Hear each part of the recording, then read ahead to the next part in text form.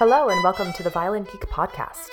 I'm Laurel Thompson and we're doing a practice Tidbits. It's number 4 in the series, and I'm sorry it's been a while since the last one. But today's topic is identify the magic spots.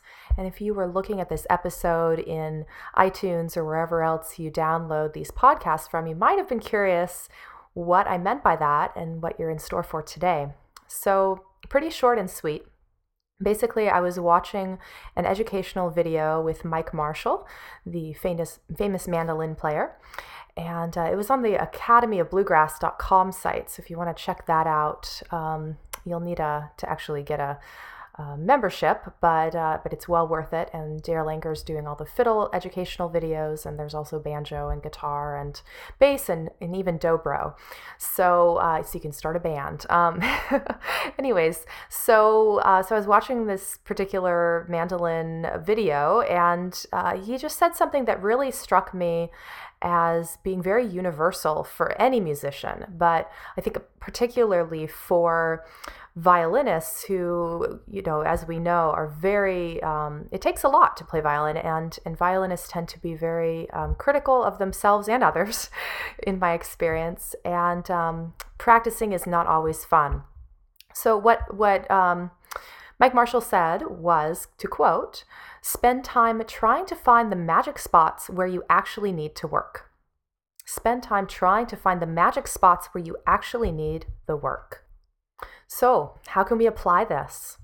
So if you have listened to my Just Practice Tips series, number 4, Avoid Flailing, Isolate the Issues, I go into great detail about how it's important to isolate the problem areas, perhaps putting brackets around the actual sections in your music. Sometimes it's just 2 notes, either there's a left-hand issue or a right-hand issue, and focusing in on those before diving into the piece as a whole.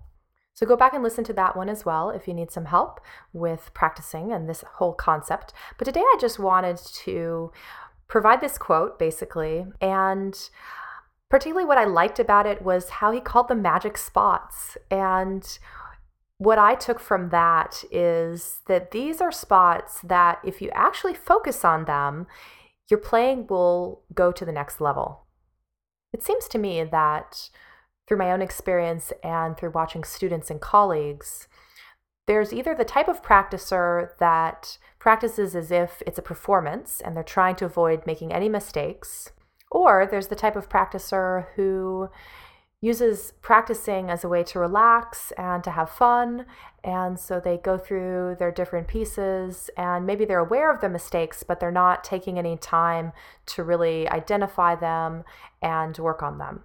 And that's perfectly fine, but if you have a goal for your music that involves getting to a higher level of ability, then just know that it's really impossible to avoid the nitty-gritty type of practicing. So calling them magic spots to me felt like it's okay to find those mistakes. Like that's actually what we want to do when we're practicing. We want to look for the trouble spots so that we can actually improve. And it's just a different way of looking at it. And I'm wondering if all of you out there can feel that difference. Like if we think about them as magic spots versus trouble spots or mistakes or, I'm not good enough, why can't I do this right? And having that attitude, if in fact we can really look at them as places that we actually want to root out. It's like buried treasure in our music, and we want to find those spots. We want to uncover them and work them through, and they're going to tell us a lot about where we're at technically, where we're at maybe in our level of maturity with our interpretations, maybe where there's tension, like physical tension and stress in our body when we're playing, maybe where we're not breathing because we're really nervous about making those mistakes. So I just want to invite you to think about these spots in your playing and in your music in this slightly different way. And then I just wanted to also put out there this idea that he also talked about, which was to only practice what works.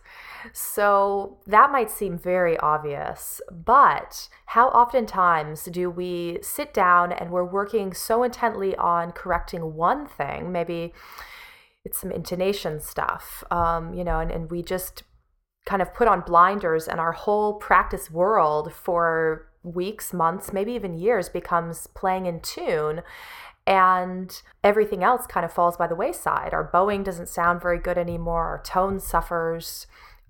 Maybe we're raising our shoulders and getting really tense. All sorts of factors can start to just kind of slip away. So only practicing what works, it's really offering sort of a holistic viewpoint of your playing.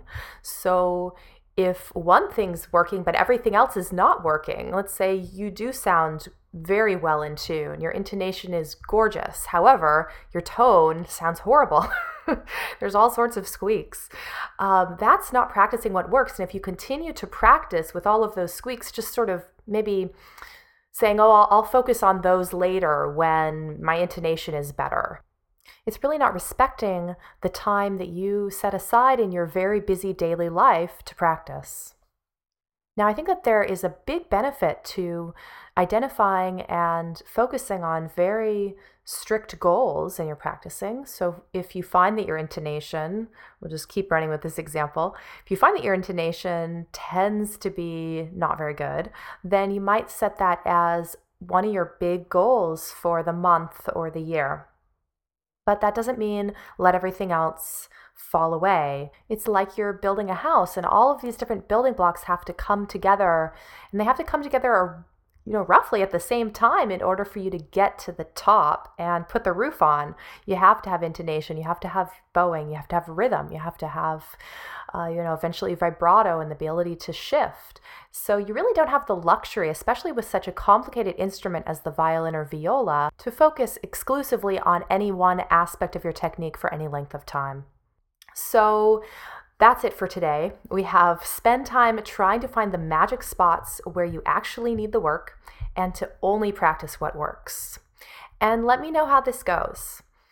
I'm very curious if just kind of changing your approach to your playing and having it be a little bit more acceptable to make mistakes will improve your playing actually in the long run, So don't make it a performance every time you pick up your violin.